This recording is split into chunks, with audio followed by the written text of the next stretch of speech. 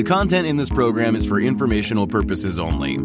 You should not construe any information or other material as investment, financial, tax, or other advice. The views expressed by the participants are solely their own. A participant may have taken or recommended any investment position discussed, but may close such position or alter its recommendation at any time without notice. Nothing contained in this program constitutes a solicitation, recommendation, endorsement, or offer to buy or sell any securities or other financial instruments in any jurisdiction. Please consult your own investment or financial advisor for advice related to all investment decisions. Don't forget to follow at Lead Lag Report on Twitter to join these conversations live, and check out the Lead Lag Report at www.leadlagreport.com. Use promo code podcast30 for 2 weeks free and 30% off to get access to award-winning research and anticipate stock market crashes, corrections, and bear markets. And now, on to our Lead Lag live discussion hosted by Michael Gayed.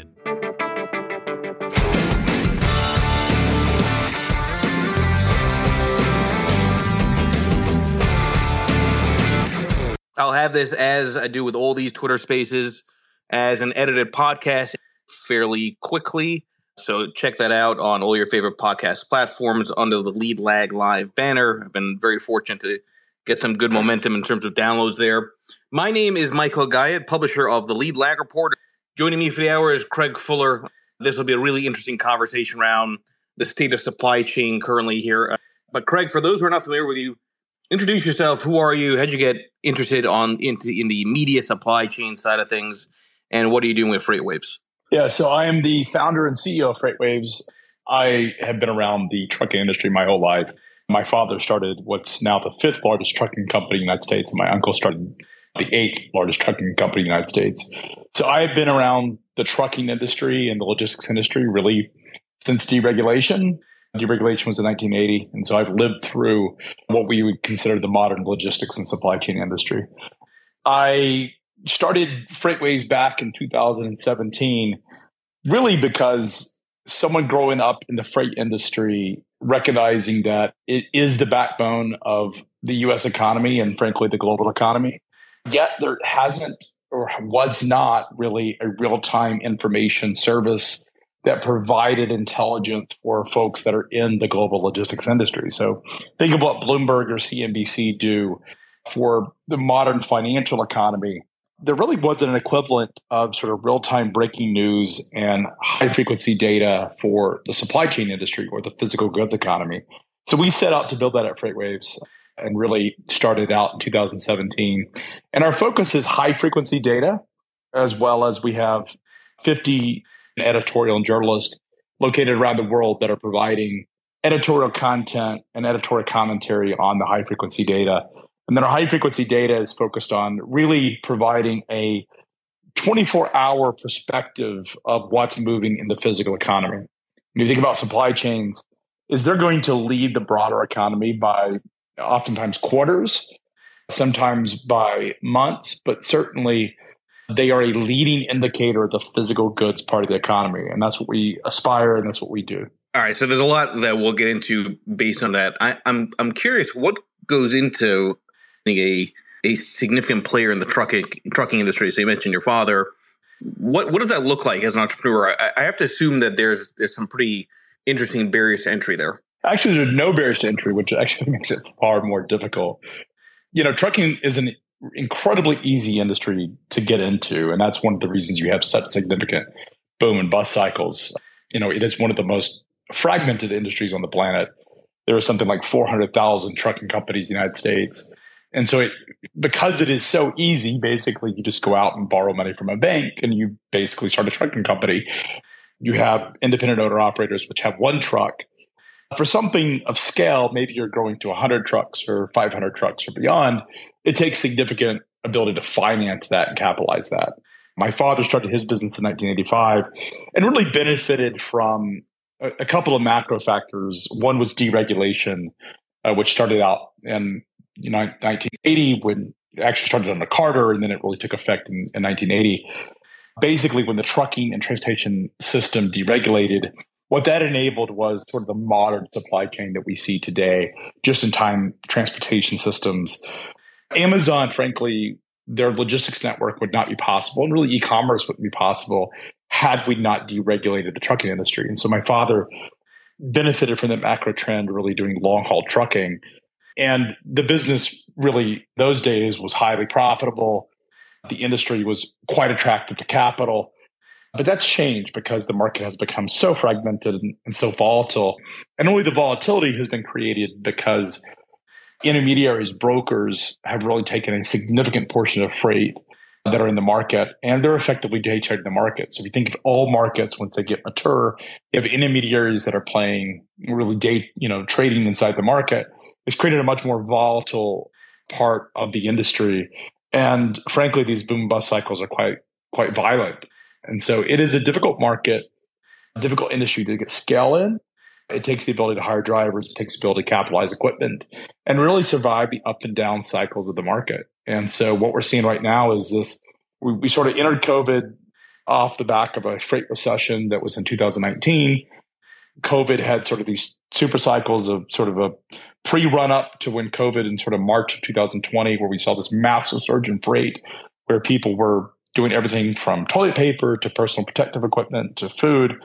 And then we saw this significant bust happen at the end of March.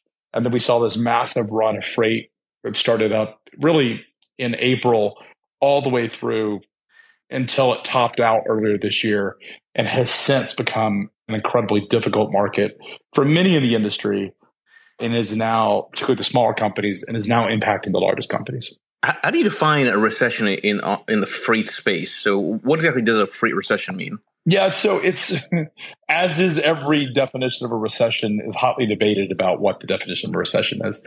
So a freight recession for us is really just significant downward pressure in all of the fundamentals of the market. So it's volume, significant deterioration in freight volume, and significant deterioration in price. And really the best way to look at it is when the spot market is under the contract market. In other words, when you've had an inflection point of spot rates that continue to deteriorate and pull down that contract rate, that would be considered a freight recession. And that's exactly what we've seen.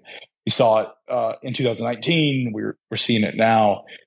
It is hard to argue that the freight market today is in a recessionary environment simply because of how fast the freight market has deteriorated and continues to deteriorate.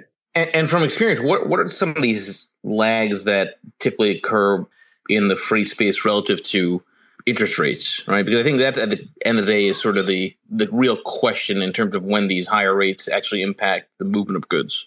Well, it's sort of outside of my domain of expertise in terms of how dramatic interest rates itself impact the freight market. What we focus on is the fundamentals of freight. So we're not broad economists, nor do we necessarily look at interest rates themselves as a sort of direct correlation to freight demand.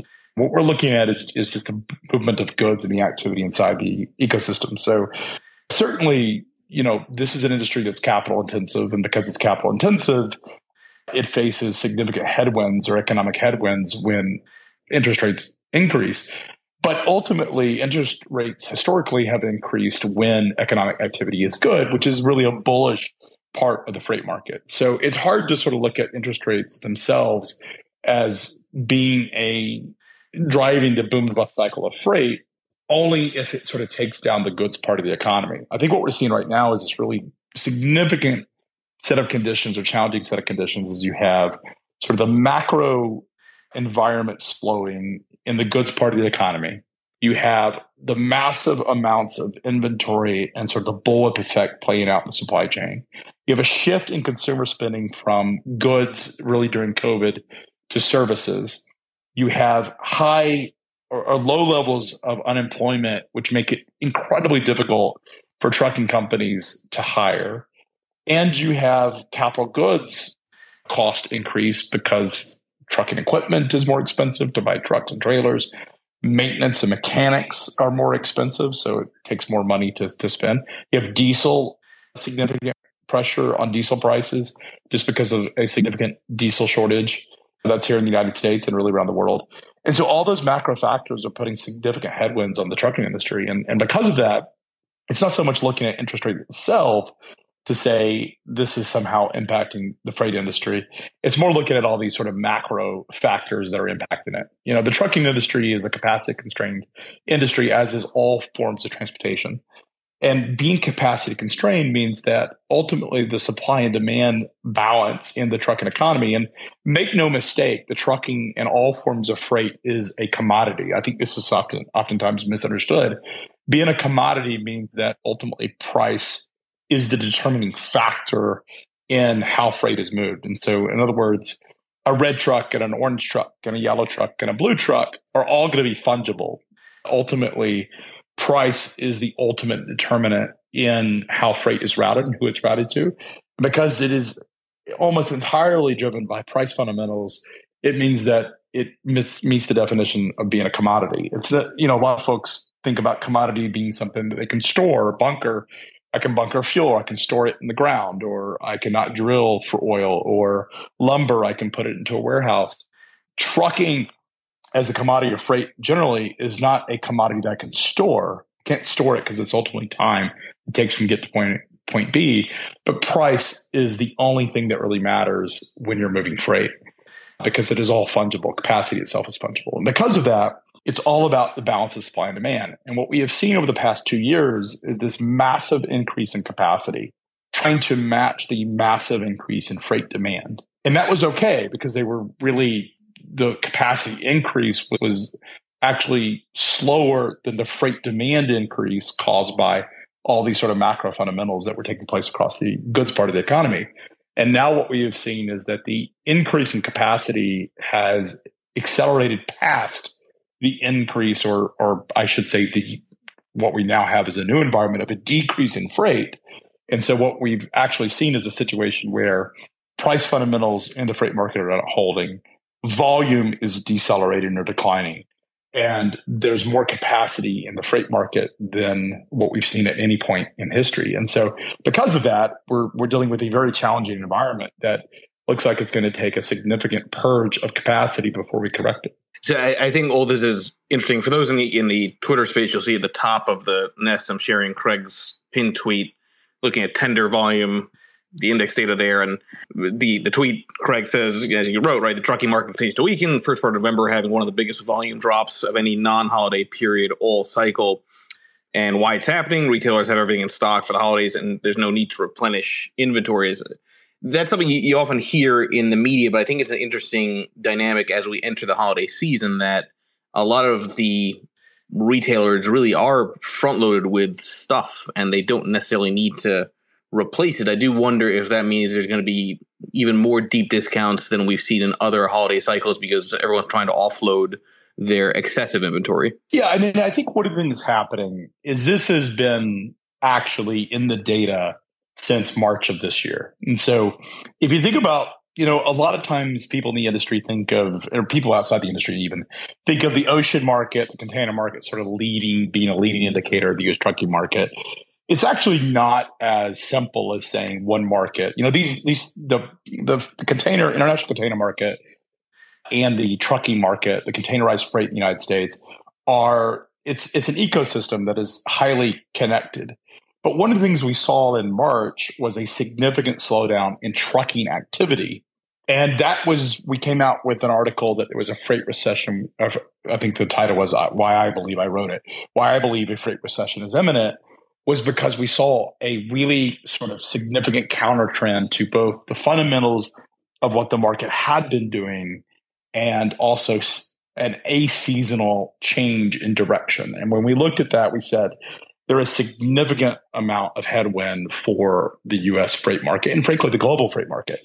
The U.S. trucking market was far more responsive to near-term changes in supply and demand, or I should say near-term changes in demand, than any other market in freight on the planet. And the reason is that the lead time to move something in the trucking market is typically measured in days. If someone needs something into a warehouse, they're typically going to order that 4 or 5 days in advance, and most on average 2.5 days in advance. And so because of that, if there is a near-term change in demand, you will see it in the trucking market first. We started to see that happen in March, and we knew that the freight market was weakening. It was 2 weeks later that Walmart and Target came out and said they had too much inventory. So we knew that there was a slowdown in March. We suspected it was inventory, but we weren't 100% sure. We got confirmation that inventory levels were building when the two major retailers reported it. But the container market was still quite strong. It started to weaken. We saw it out of China. So these are bookings or loadings at the point of origin, which will lead the import data, the customs import data by, in this case, was 90 to 120 days later. So we saw it in May deteriorate when China, quote unquote, reopened. And there was an expectation that would be a, quote unquote, tsunami of container flow coming from China. We didn't see that. We actually saw the opposite. We saw a significant contraction in volume take place in May and June. And we reported that imports were, quote unquote, dropping off a cliff. And the reason we believed that was going to happen was because the amount of freight that was being loaded overseas had significantly contracted. And then now we have seen what's happening in terms of import flows at the port of destination in the United States. We've seen a significant contraction. So we know we're headed into a really challenging holiday season. But in terms of whether we'll see significant discounts, I talked to a head of supply chain. This would have been back in, I believe it was April of this year. No, it would have been in May of this year. He told me that their plans, this is a major importer, big box retailer, that they actually weren't planning on doing significant discounts. What they were planning on doing is just not ordering as much. And so a lot of the items that are in excess inventory happen to be high dollar discretionary consumer items. And it's much easier for them to store it in their warehouses and just liquidate it over time. And effectively, what they will end up doing is just not ordering more product. And that is the reason and that's exactly what we see in terms of container flows, is that we're not seeing inventory replenishment in terms of inbound containers, because the retailers themselves are sitting on so much inventory that they can just sell it without having to do significant discounts. Now, if we roll into January and they're still sitting on a lot of inventory, I suspect that may change. But right now, they have no incentive to do that, because what they've done is they've cut off the flow of new inbound goods for the most part and are simply just letting all of that inventory burn off. It's funny you said that it was March when he started putting that out there. March was also when lumber prices happened to have peaked for the year, at least. And I've heard you talk about this on other podcasts, Craig, but talk about how important freight is to housing and what maybe the message is there. Yeah, we think direct, and this is direct and indirect activity in the trucking market specifically, is as much as the housing market. This is both new home construction. We're talking about lumber. We're talking about carpets that perhaps are flooring that you put in your homes, drywall, et cetera. All the things that go into building a house is sort of one side of it. So it's new home construction. And then you have the sort of secondary part of the housing market, someone moving into a house that's new to them. So I sell a house and I sell my old house or leave my apartment and move into a house that's new to me. It's not a new construction build, but there's also a lot of activity that takes place there. Is you think about every time you've moved, or at least when I've moved, you buy new appliances, perhaps because you bought a home that had older appliances. Maybe you change the carpets out. Perhaps you're buying a new TV or furniture for the house that you've acquired. And so all the things that take place is, we think, direct and indirect activity in housing as much as 20% of the U.S. trucking market. And because it's such a significant part of the trucking market, is it drives an enormous amount of freight activity. So it's not just in the lumber activity, but it's also all of the things that people end up buying. These are high dollar discretionary items that we talked about. That's the very stuff that's sitting in retailers' inventory, is that they've stocked up so much on those items that we bought in the COVID cycle, in that really early part of the COVID cycle. Think about everything that was in high demand 2 years ago, everything from, gardening equipment to pools to grills to TVs to whatever we ended up really enjoying in the first part of the cycle, is that retailers ordered so much of those items. And a lot of that's tied to housing and direct and indirect housing activity. And now that is declining and slowing, is it also means that you're going to have a drag in inventories for retailers, just going to hold more inventory simply because they have stocked up so much. And so we believe that's creating just another headwind for the U.S. trucking market. I have a question for you. Can you ask Craig if there's other data supporting the inventory full hypothesis? Could China lockdowns be partly responsible for low freight? Last data point was Q2 retailers, JIT problematic. I'm not sure what JIT is, or just in time, I guess. That makes sense. What are your thoughts on that question? Well, look, I think the height of the COVID lockdowns, and we know that they're still locked down, but sort of the height of it would have been back in April and May of this year. At that height, we actually saw that freight was still moving, that supply chains were still liquid. There was still a lot of freight activity. We saw it drop by as much as 40% in that May to June timeline when we reported it, and we've seen it drop by another third. So even in the height of the lockdowns, if you go back to where we were earlier this year, when COVID really proliferated, back when these major port cities were shut down, these major economic centers were completely shut down, and Shanghai really grinded to a halt, Shenzhen grinded to a halt. In that period of time, freight was still moving. They were finding alternative ports to move freight out of, and what we're seeing now is that the volumes are just not basically when they quote unquote reopened, or at least reopened partially, is there was still a significant volume. And so one of the things to keep in mind is that China does not produce things when talking about exports specifically, just to produce them, is they have to have somebody pulling on demand. And we certainly know that there's a lot of excess building and infrastructure inside their own country. And perhaps the Chinese government has flooded the global economy in building infrastructure through some of their policies. But if you look at containerized freight demand, which is the predominantly retail goods, 75% related to consumer, the stuff that sits in containers is largely consumer driven. And that is basically the U.S. consumer market pulling on that chain, pulling freight from China is the way to think of it. What's happening is there just simply isn't demand pulling freight out of China. And so what we're seeing is that the U.S. consumer is pulling back, and retailers have so much inventory is that they simply don't need to replenish those inventories. And that's what we're seeing in the data. So we can all talk about China lockdown and its impacts, but when we saw the China lockdowns back in April and May, freight was as much as, a much higher level in terms of volume, even in the height of that, than what it is today. So for me, I don't necessarily buy the fact that the lockdowns themselves are what's really impacting freight flows. We believe that the reason that specifically containerized freight flows are declining is because of the U.S. consumer activity, and retailers are simply consumers are just not purchasing the volumes that they had asked. And let's take the container market completely outside of the discussion for a second. And let's look at U.S. trucking. U.S. trucking obviously isn't impacted by what China's policies are. It's indirectly impacted because if there is a slowdown in the Chinese economy or Chinese production, obviously there's not going to be as much freight to move. But that showed up early in the cycle as March, and we've seen it decline. And only 10% of the U.S. trucking market is directly related to imports. And so when you look at it, you don't have any evidence that this specific situation is related to necessarily China's policy. It's more to do with the fact that you have a slowdown in the U.S. trucking market, which is really far more exposed to consumer activity. Which is really, actually, I'm just trying to think through this as a little bit of a thought experiment. So you've got the inventory buildup that has to go away for freight activity to pick up.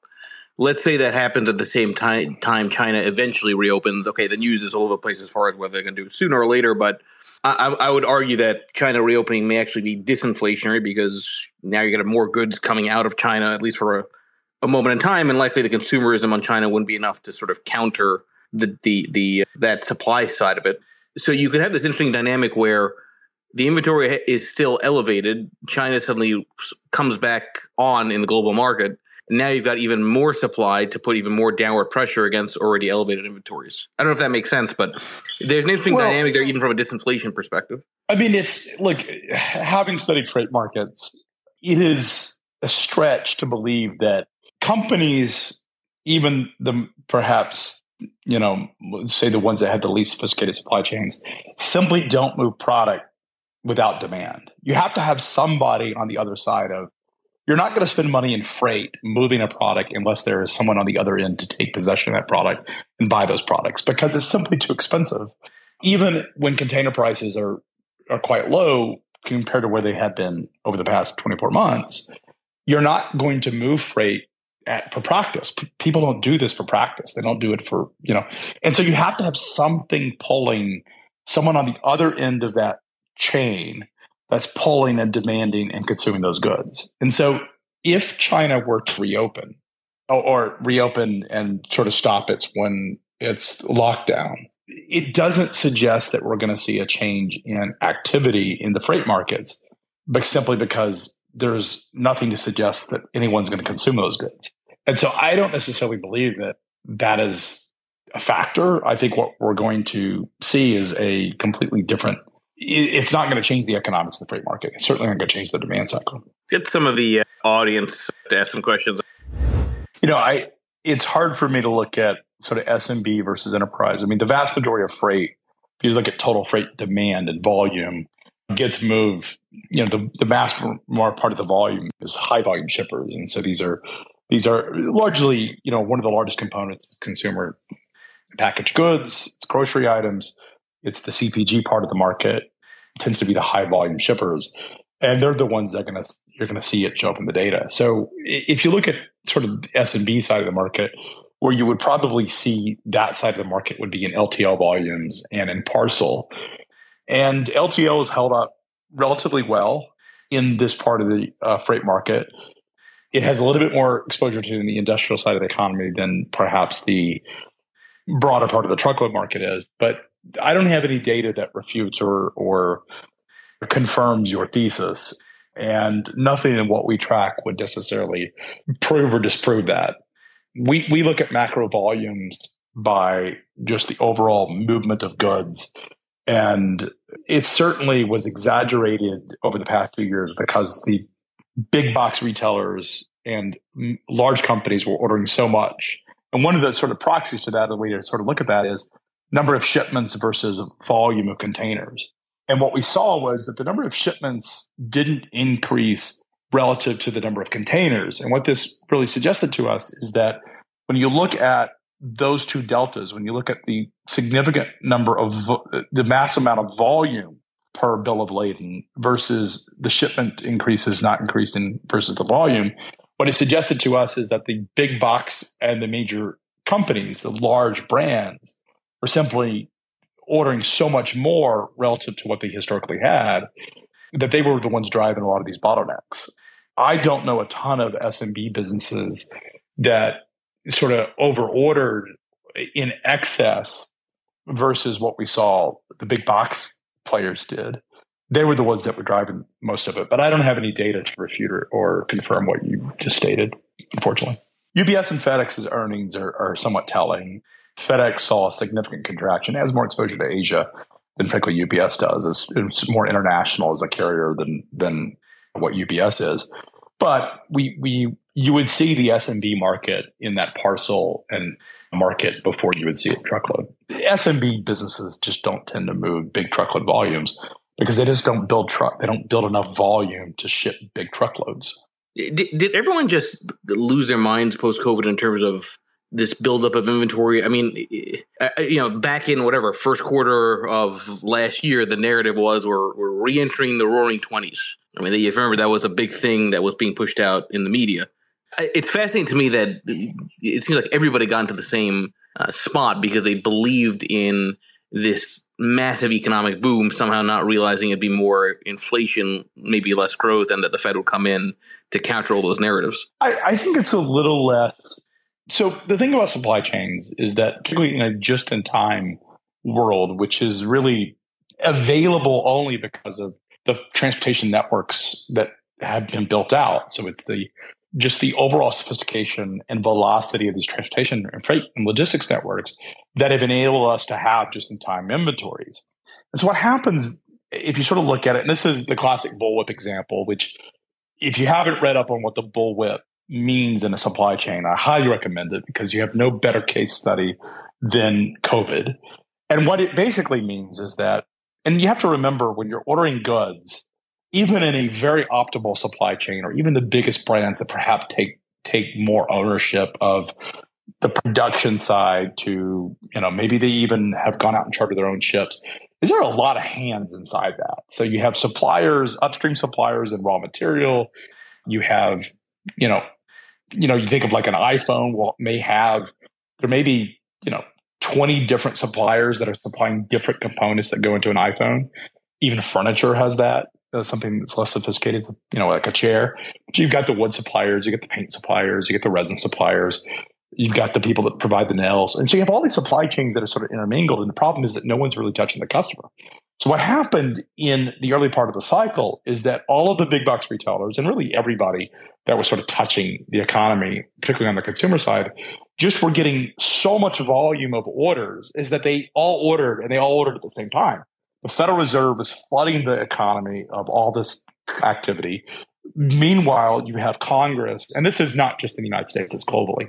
But meanwhile, you have monetary and fiscal policy all at once flooding the economy of dollars, and just global liquidity is massively increasing, and the velocity of money is massively increasing. And naturally, that's going to be spent. At the same time, you have consumers shifting from services to physical goods consumption. So all of a sudden, you have this massive surge of purchasing and goods consumption happening at the very same time that world manufacturing was shut down across the globe. And it takes a while for us to sort of bring that back on all at once. It's not going to happen all at once. It takes in sputters in different countries and even in different states and different cities, started up at different sort of levels of velocity. You also had at the very same time different companies, and you had labor shortages at the same time. So yeah, all this stuff happening at once. And meanwhile, when it all comes back on, or at least we get this surge of activity, which really took us up until 2021 before things were sort of restored at a level that we would say the economy, the production part of the economy is back into production, is you have this backlog of orders that were taking place. You had the normal level of orders with an exaggerated amount of demand. And then all of a sudden we have to produce all these goods all at once, and you have a finite amount of capacity in the system. So all of a sudden, just transportation capacity alone, the number of ships, the number of trucks, the number of trains, all of this stuff is capacity constrained.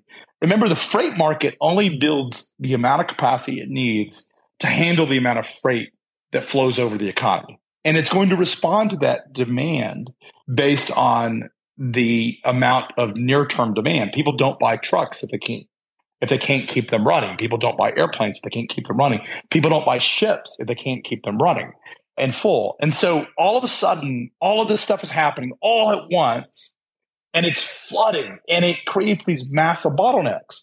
Meanwhile, what's happening at the retailers and what's happening at manufacturers is they're starting to panic because they can't get their hands on the goods that they're ordering.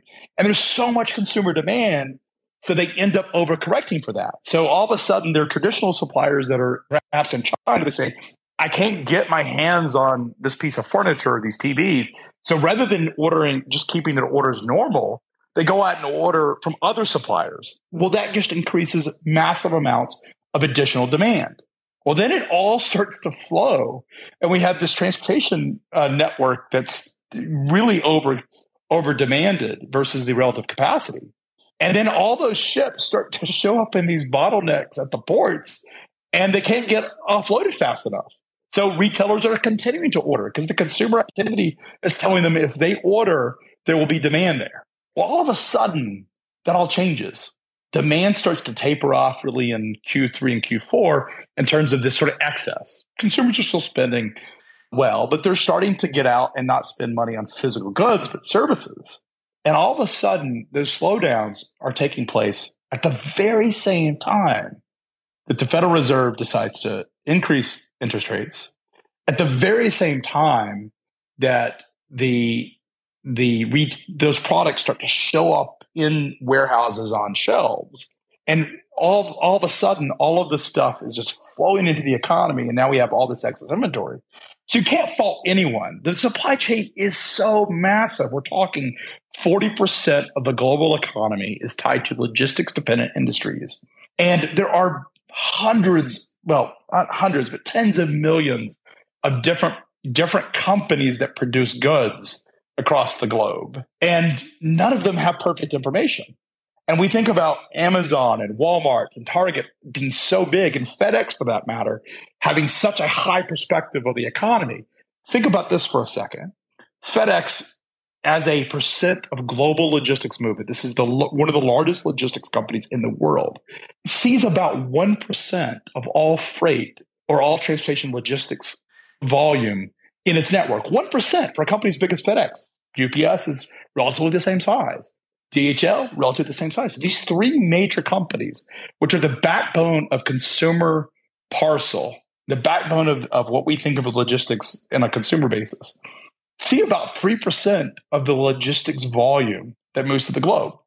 So you can only imagine a company that is sitting there, and a supply chain professional that's sitting there making decisions with less than perfect information and less than perfect visibility, is making the right decision at the right time based on the information they have, which is consumer demand is so high. And if I don't have the products in store, then I'm going to miss my earnings. And we saw that last year. We saw a bifurcation between companies like Target, which blew out their earnings last year because they were able to respond to demand in terms of providing products to the customer. They were able to really become incredibly aggressive in providing access to goods when consumers wanted it. And we saw Bed Bath & Beyond, which did the opposite.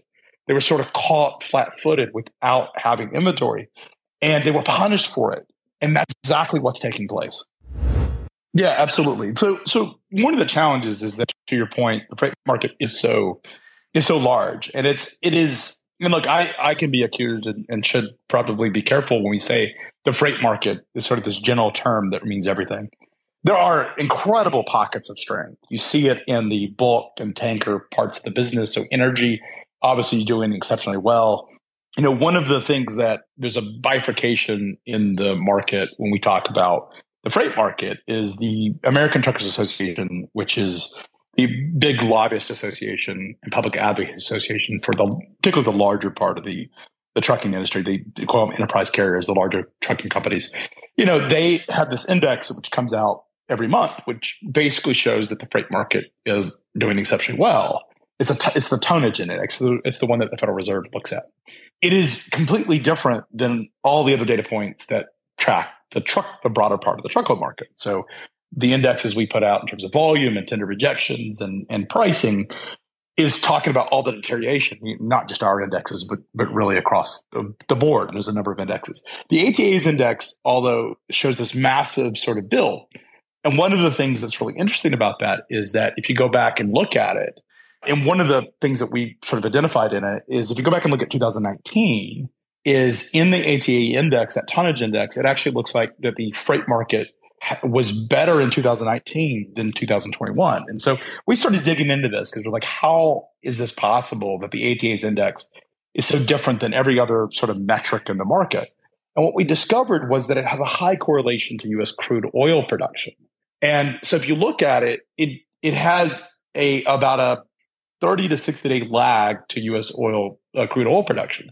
But it actually makes sense is that anybody involved in the tanker side of trucking is having an exceptionally good year because energy exports are incredibly robust. Energy production in the United States is continuing to increase. And it just makes sense that the tanker side of the freight market, that big liquid bulk side of it, would be doing exceptionally well. So that is an exception to what I'm talking about here. And perhaps, we should probably be more cautious when we sort of make these big blanket statements about the freight market, the trucking market, because the reality is that it is such a fragmented market and there are so many different modes of traffic. But the exceptions to sort of the softness and sort of the recessionary activity that we're talking about is that tanker market. Anybody that's in the energy and chemicals and sort of part of the market of moving energy-related goods are doing exceptionally well right now, and they're certainly not feeling any of the pain that we're talking about. I assume you mean autonomous trucks. Not that close, frankly. So don't tell Musk that. He might get us off the platform. Don't say that to Musk. What's that? I'm saying don't say that to Musk. He might kick us off Twitter if you say that. Well, I mean, in all due respect to Mr. Musk, he promised us 200,000 Tesla semis by the end of this year, and they've yet to actually produce or have actually delivered a production semi to any of the customers that ordered them. So I'm still waiting for the Tesla semi that he promised. So having said that, autonomous trucks has been a lot written, a lot of sort of discussion about it.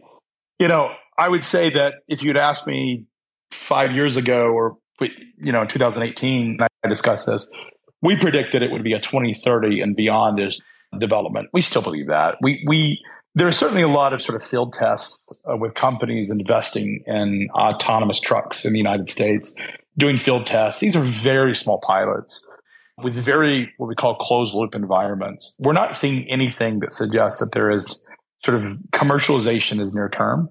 And I would say that the United States is probably not going to be the leader in autonomous vehicles, if nothing more than the fact that our regulatory environment as a democracy means that you're going to have a lot of sort of implementation obstructions to that. So it's going to take longer to implement autonomous trucks in the United States from a regulatory environment. When I'm talking point to point, I'm not talking about very closed loop, sort of highway to highway autonomous trucks, before you'll see it overseas. The other thing is you don't see it really in a lot of closed loop applications. You do see some stuff around ports, but we know how fraught that's been with the labor really fighting it. And so until you see it happen in other countries at scale, I doubt that you'll see it in the United States at scale. I feel like that's a good transition to another interesting question that's on my mind, which is how do cyber attacks impact the freight industry? So I'm saying that because on the homepage of freightwaves.com, which I encourage everybody to take a look at, there's a whole piece about cyber attacks disrupting Mexico's transportation system. Talk about that, because I think that's an interesting dynamic that kind of throws a lot of the trend analysis off. Yeah, well, one of the sort of disadvantages of the freight market in terms of sort of reacting to these issues is that it's so fragmented. So it has this really violent boom and bust cycle. But one of the advantages that it actually has, because of the fragmented nature, it means that cyber attacks, in terms of disrupting what you and I would be concerned about as consumers, aren't that obstructive. So you think about, Maersk has had a major cyber attack over the past 2 years, which is one of the sort of jockeys for position at number one, number two is the largest container line in the world. It had a major cyber attack. Expeditors, one of the largest forwarders bringing freight across the globe, particularly the United States and North America, had a major cyber attack. FedEx had a division, TNT, that had a major cyber attack. Consumers didn't feel it for the most part. Investors may have felt it if they had exposure to those companies because these companies were down for a couple of days. It's very different than when the Colonial Pipeline shuts down, because the Colonial Pipeline just moves so much volume of goods. That is a really sort of obstruction point. Your cyber attack exposure would be where you have these significant bottlenecks. So it would be things like the ports. So if the port of Long Beach or LA were to experience a major cyber attack, that would slow the flow of goods. There are alternative ports, but we'd certainly feel it because it's such an important port of entry into the United States. If the port of Houston were to experience a cyber attack, particularly from energy exports, that would be concerning. Major airports where you have large cargo movement, places like Memphis or even Anchorage, Alaska, you probably would experience some disruption in freight flows. But the advantage that the freight and transportation infrastructure has, and this is the reason that terrorists, as a general rule, have never really disrupted the flow of cargo, because you would think that would be an instruction point or an obvious target, is that it really is, because it's so fragmented and there's so many participants and so many alternative ways to move freight, even as big as some of these companies are, like FedEx and UPS specifically, is that it's very hard to actually strangle these companies. And so cyber attacks are certainly a risk for individual companies. And frankly, a lot of the companies in our space have not invested in the technology and have protected the systems to the degree that they perhaps should.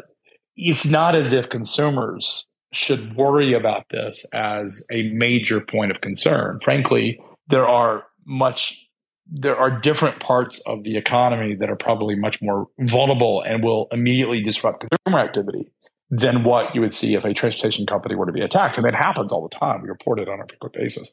But it's just too fragmented to really impact consumers. Yeah, no, that makes a lot of sense. By the way, everybody here in the space, please make sure you follow Craig Fuller here on Twitter and check freightwaves.com. Again, I will have this as an edited podcast under the Lead Lag Live banner on all your favorite platforms. There's a question I got from, he DM'd me, which is a really good one, and it relates actually to market movement a bit here, saying, can you ask him what are some of the effects you're seeing from onshoring? And the reason he's saying that, and something I've observed too, which is why I continue to think we're probably in this melt-up scenario, is that the industrials are on fire. You look at Caterpillar, you look at Honeywell, you look at a lot of these big industrial companies, they are really getting some serious relative strength, just as everybody's still ultra bearish. Talk about some of the trends when it comes to onshoring and how that might be impacting the domestic economy going forward. So onshoring and nearshoring, in terms of freight movement, these things are sort of multi-year trends. It's not as easy. If you had a retailer like Walmart that wanted to move from a supplier, say in China, to a supplier that's in the United States, it is, they can make that move. It isn't going to necessarily change the sort of short-term landscape in terms of how manufacturing is done. It certainly creates some demand and makes these businesses that are domestic more robust. And we certainly have seen this shift of that. I think what we're looking for is sort of fundamental, large-scale movement of products and production from overseas. And that's going to take years to play out. You can't simply move a supply chain and decide you're going to move a supplier and all of a sudden move it instantly to the United States. There has to be a whole supporting ecosystem. And you can see this even in major manufacturing centers in the United States, is that they tend to cluster. And the reason they cluster is because not only do you have a production plant that is producing the finished goods, but you also have all the suppliers that feed into that. So two most relevant examples that I can think of in my sort of personal experience is the auto supplier market. So when Volkswagen built a plant in Chattanooga, Tennessee, they mandated that they needed not just their production plants, as the only plant in North America or in the United States for Volkswagen. And they mandated that not only did the state give them incentives, but they also wanted an incentive regime to bring in their suppliers. And so part of that is that if I'm moving a production plant, I also have to have my suppliers near me. The other great example of that is also in my neighborhood, which is Dalton, Georgia, which is sort of the home of the floor covering industry. So carpet, wood, tile, et cetera. Dalton, Georgia, a suburb of Atlanta or even Chattanooga, is a major floor covering cluster. There's a lot of floor covering plants. The reason is that the raw material suppliers are there, the tufting machines, the people that make the machines are there, the technicians that can build machines and work on the machines are there. And so there's this cluster of talent, expertise, and material suppliers that are there. So we're talking about moving supply chains. It means that not only do I need to move my own production, but I also have to have my suppliers near. And so those developments will play out over the course of perhaps a decade. And we are certainly seeing real fundamental movement. We do a lot of site selection analysis for companies where they're thinking about, okay, I want to move a production plant or I want to move a warehouse, where do I put it? We're certainly seeing a surge of that activity, but it's not something that's going to show up in the data near term. It's going to be a more linear progression until we get to the point of sort of an inflection point.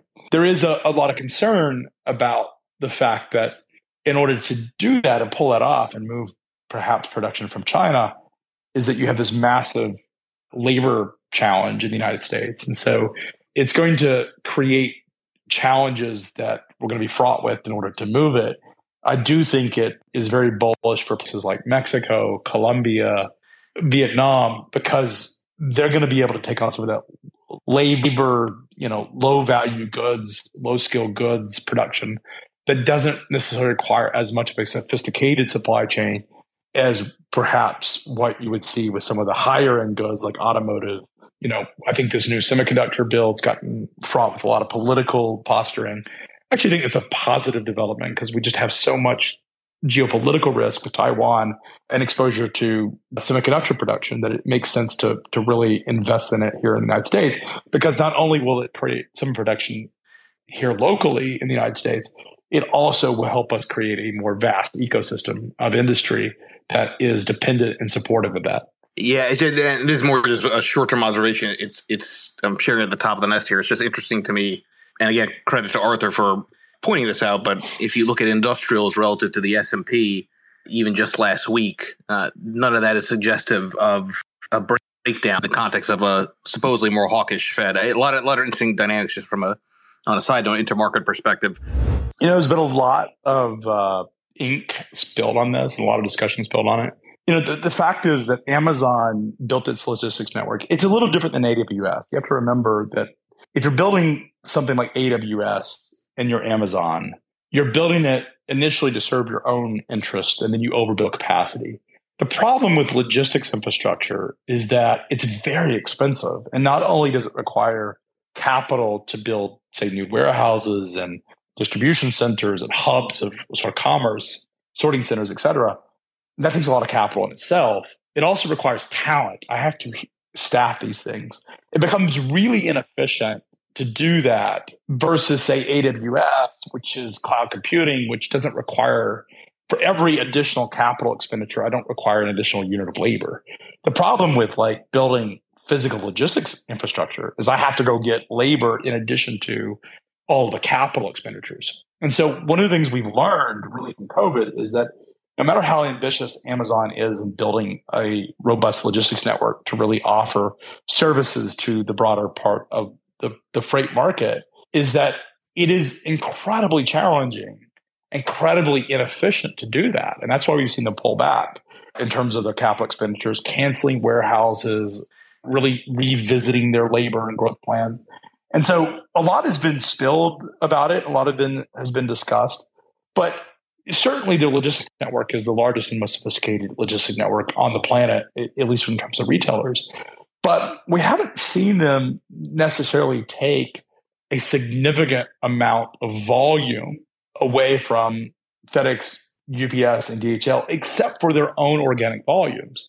They're far more important to UPS than they are to FedEx or have been. And so while they have insourced a lot of that volume, we certainly have not seen a significant amount of progress and them becoming a rival carrier outside of their own organic volumes. Now, we do see Amazon having great success with managing logistics inside of their own sellers network. So these are third parties that sell inside the Amazon ecosystem. But we've not seen a situation where Amazon is taking on third-party market share in terms of outside of their own ecosystem and putting a significant amount of pressure on the other carriers. I think one of the things that has happened is that the e-commerce and DTC market have grown so big and so important and so vast and continue to just grow relative to volume, relative to where they were, is that there is just a lot more volume to go around. And because of it, it isn't necessarily stunted UPS and FedEx's growth because of it. So I think there's a lot to be said for it, and Amazon deserves an enormous amount of credit. But this is not an AWS story. This is a story that is more about building a logistics network to handle its own organic volume inside of its own sellers network and bring solutions to those sellers versus perhaps what we would identify as a sort of FedEx or UPS rival. Let's do one more question, and then we'll wrap up. Well, I think to your point, it's not just Kentucky, Tennessee. You got to add Georgia to the mix. Got to add Texas to the mix in terms of major supply chain. I think what we're seeing is that if we talk about this reshoring trend, the Sun Belt, and particularly the southern portion of the country, which includes Georgia all the way to Texas, up towards Missouri, even in Kentucky, and really that Sun Belt section, but in the southeastern portion, and I'm going to include Texas in that, I-35 East in that story, is that this is going to be the heart of the American near reshoring and sort of logistics complex.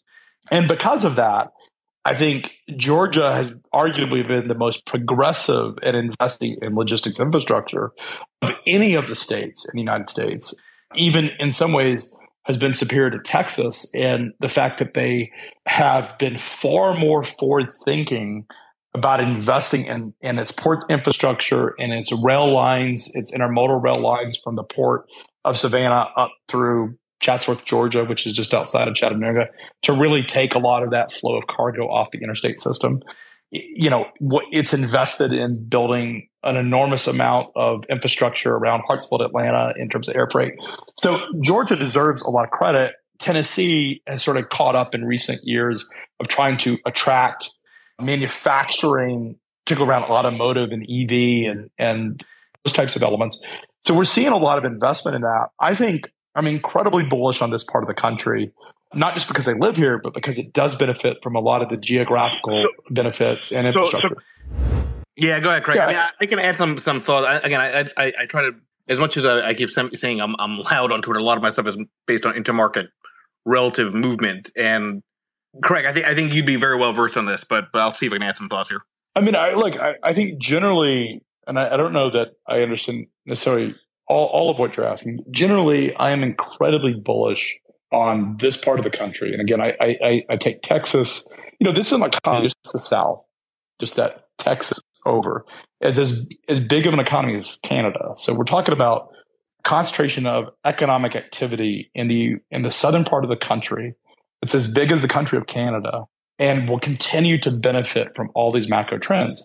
As trade shifts more towards Latin America, as you've talked about, or we have talked about, as companies look at bringing production back to the United States, looking at labor availability, looking at infrastructure, looking at a constructive government support and state support, municipal support of industry and logistics infrastructure, this part of the country, you should be incredibly bullish. We certainly, that means things like real estate is going to do exceptionally well.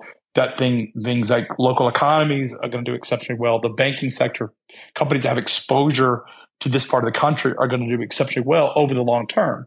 It doesn't mean that it is necessarily going to be a direct linear, it's going to be fits and starts to this, right?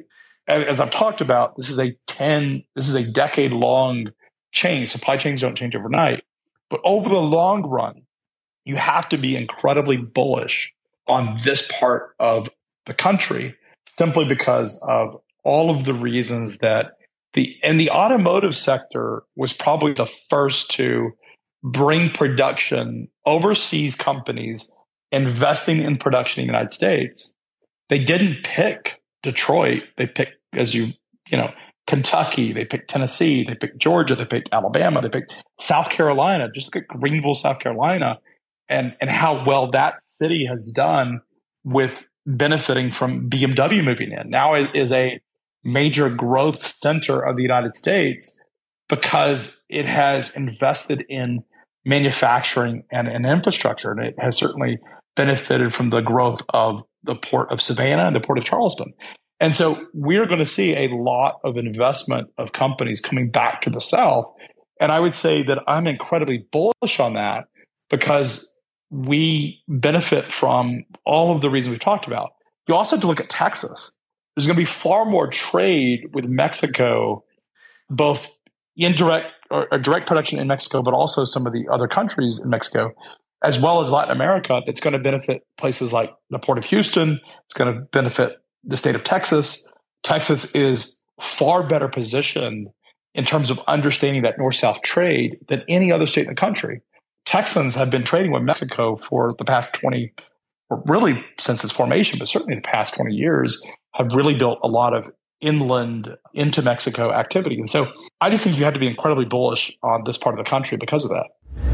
Look, I think I'll argue 2 points. One is if you asked someone in freight about Uber Freight, Flexport as well, Convoy, et cetera, et cetera, et cetera, and you said, what are your thoughts of these companies? Someone who's been in the industry would say they're doing the same thing I do as a company. They're matching freight. They're building these technology and software systems and sort of things that they will describe as innovative. People in the freight industry will say, well, I've been doing that for years. And I've heard this is the common refrain from people that are in the industry. And that's how they would challenge a lot of the sort of, including FreightWaves that covers these stories, but also broader sort of tech media that covers it. That is true. And that is, everything that a lot of these companies have embraced and talked about has been done by many of the companies and many of the participants for many, many years. And ultimately, they are still going to have the same challenges from an economic cycle as every freight company is. Having said that, it is also true that those companies are aggressively investing in solutions that democratize a lot of these offerings and make it more efficient. And a lot of the technology improvements and investment that these companies are making is in things that necessarily as consumers we don't experience.